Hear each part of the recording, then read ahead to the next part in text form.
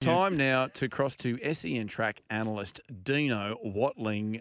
Visit deanwatling.com for all his exclusive tips. Are you there, Dino? Yeah, afternoon, fellas. A pleasure. 2 times in 1 week. Must have done something right. Mate, you did everything right. First of all, update. How'd you go in the hotel room on your own? What was the outcome? Yeah, so it was good. I took your advice and got the blinds down, and Good yeah, man. it was a good afternoon man. watching the Cup and the rest of the races. So I might have to write a blog on how to go to Melbourne and do the Melbourne Cup right. Now, has it been a good carnival? Have you done lots of these carnivals, and can you rank it for us? Oh, it has been a good carnival. Pocket-wise for myself, it's been a little bit tricky, but coming out on top, I would rank it, probably one of the better ones. Crowds, races, I think everyone's back on the bandwagon of racing at the moment, so I think it'd be right up there, probably top 1 or 2 for me. Fashions Afield, wasn't it, yesterday, Dino? It was Oaks Day out there, so I think they got 56,000 odd there. It would have been, plenty of nice ladies and gentlemen in the parade ring getting around. So big crowd. It's been a good week too, Melbourne-wise, for the weather. So everyone was out and about. Big crowd Oaks Days. Arduzzi saluted in the Oaks, the feature of the event. But yeah, it's been a big week and it continues on. Big day Saturday, probably one of the biggest days there is, Champions Day. Absolutely. Now, can you give us your top rides of this carnival so far? And we're talking about the horse riding. I believe. Well, you didn't. I'm glad you clarified. No, because Dino, really it could be cycling. Yeah, Melbourne Cup. What's cycling's well, on just at the you never you never know. There'd be a tour to Spain or something going on. Anyway, top rides of the carnival thus far, please, Dino. Glad we clarified. We're talking about rides across the Melbourne Cup. All three rides do come from down in Melbourne. Probably the pick of them. We'll start from 3 and work our way up to 1. Number 3. Bo Mertens on Cox Plate Day, Skybird in the Phillies Classic. Cox Plate and Moody Valley is a little bit tricky to get around that track. Short straights, you got to bide your time and you need a lot of luck. His ride was perfect on Skybird, saved all the ground back to the insides. The gaps opened up and he had a filly who has a turn of foot and he exploded through the ride, simply won the race. I think that's what deserves to be number 3. Number 2, Pride of Jenny. Front-running rides don't often get the accolades they deserve. It looks a lot better if you go back to last, weave your way through and get to the line. But front-running rides are often the best ones on the data. The one I speak of is Pride of Jenny, Declan Bates. Horse who's really tough up on speed. He just let him up at a big clip and they couldn't catch him. And number 1, thought the ride in the Cup was superb. Gate 16 for Without a Fight. Mark Zara found himself back off the speed on the rails, pulled out the right time. Joe Moreira was in behind him. He took the wrong gaps while Mark Zara extended on Without a Fight and won the Melbourne Cup. Probably the best Melbourne Cup ride I've ever seen in my time. So big time jockey, big time horse. And they're my 3 good rides at the Cup.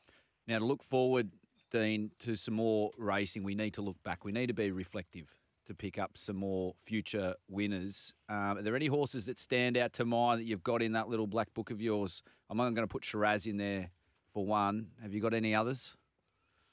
Yeah, I like Shiraz. I think it might be public enemy number 1. I think it knocked a lot of people out of the trifectas, but it's a good horse. I often don't see horses like that over those sort of trips. So keep that in the back pocket. 3 that I want to follow out of the meeting. Blue Stratum went around in the Mario Biong trial on Tuesday, hit the front a long way out, sort of wobbled late, didn't know what to do and got nailed on the line there. But I think that horse, follow it over the next couple of weeks, back around the bend, I think it'll be hard to beat. And Floxy Cleopatra, really good. Bustin' and Young are flying at the moment. This horse was first up. So a lot of these horses have had their grand finals and probably hard to follow, but Floxy Cleopatra, look for her second up. Stable's going good and comes out of the strong rating Hong Kong Jockey Club Stakes. So they're the 2. It's a bit of a hard time of the year to follow horses in regards to most of them have their grand finals, but I think them 2 and your 1 too, Sock. We can follow those 3 moving forward. Very, very good. Now, Dino, finally, tips for tomorrow at Flemington. Sock was saying wear comfortable shoes. And you were saying sun cream, weren't you, Brooksy? Yes, or zinc. Or zinc. Have you got any for us, Dino? Yeah, it's a tricky way to end the day. The rail's going to be out a long way. What I would say is try to back horses that are drawn off the inside, just purely in the fact that the inside's been copping it over the last 3 or 4 weeks. First bet of the day comes up, race 2, number 5, Parasail. Short enough now. What I would say is to probably back this horse on the tote. I think it's too short now. I'm going to have a saver in that race too. Pakari Kari, the 6. It's a horse who misses the start, does a lot wrong, but down the straight at Flemington is probably the place that you can miss the start and run over the top. So I'm going to be playing both those horses in race 2. We go to race 5, number 13, Osmos. I think we backed this horse last start at Moonee Valley. Just jarred up on the dry track. The track has got a little bit of sting out, up to 2,000 metres. Timmy Clark, Waterhouse and Bott. I think that's a nice profile. So race 5, number 13. And the big bet of the afternoon, I've said it's probably the best bet of the carnival down there in Melbourne. Race 6, number 8, Imperatrice, in the Tangerine. It's about $2. I know it's not huge odds, but I think she's... Sorry, Dino. Sock's getting upset here, mate. It is the best bet, but it's $2. That's pretty good. What was it run? $1.40 last time it ran, Dino, wasn't it? Imperatrice with open profit? I think about $1.30. I think it started. I think they're all scared away at the Valley. I know, $2 doesn't seem like a big price, but when this horse has been running around it, sort of $1.30 odds, and now we get $2. Everyone's sort of knocking it, saying it's the first time down the straight. I just love its profile. I think the way it races, its on-pace pattern, tactical speed, I think it will explode there. So $2 about a horse who probably should be $1.30 if it was at Moonee Valley. That's my cup of tea. Might be not the others, but you can throw it in a multi as well. Very, very good. Will you be going out to Flemington tomorrow, Dino? No, I'm back in Sydney. You're back I in flew Sydney. home Wednesday, so I had my Stink Cox play day, a couple of other meetings, so well and truly raced out at the moment.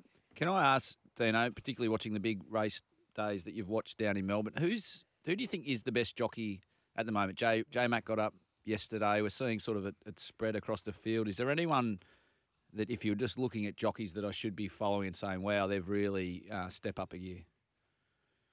Yeah, well, J-Mac's the obvious one, but the issue with him is he's so well found in the market. So he starts sort of at 50 cents or $1 shorter just because he's on. I think the two big ones in Melbourne are Blake Shin and Mark Zara. They're big-time jockeys. Maybe not Mark Zara. He might be a little bit dusty after a Melbourne Cup win, but Blake Shin, he's as hungry as ever. He's probably, I'd say form at the moment, he's probably the best jockey in Australia, Melbourne-wise, definitely. So he's the one to keep an eye on the last day. He'll be hungry. He probably hasn't rode a feature winner yet, so I think he's the one to follow across the Flemington meeting there. And obviously, J-Mac, he's elite. He's always hungry. Very good. Dino, what's on for tonight, mate? You got anything exciting happening? No, relaxing. Actually, I've got to do a bit of form. What's tomorrow? I've got to do Armadale form for Sunday, so I'll be on the couch doing a little bit of Armadale form. The blinds will be up tonight. Nothing too much going on. Okay. What does form look like? Do you go through some VHSs of them training in the mountaining yard and sort of just... That's a good question. Yeah.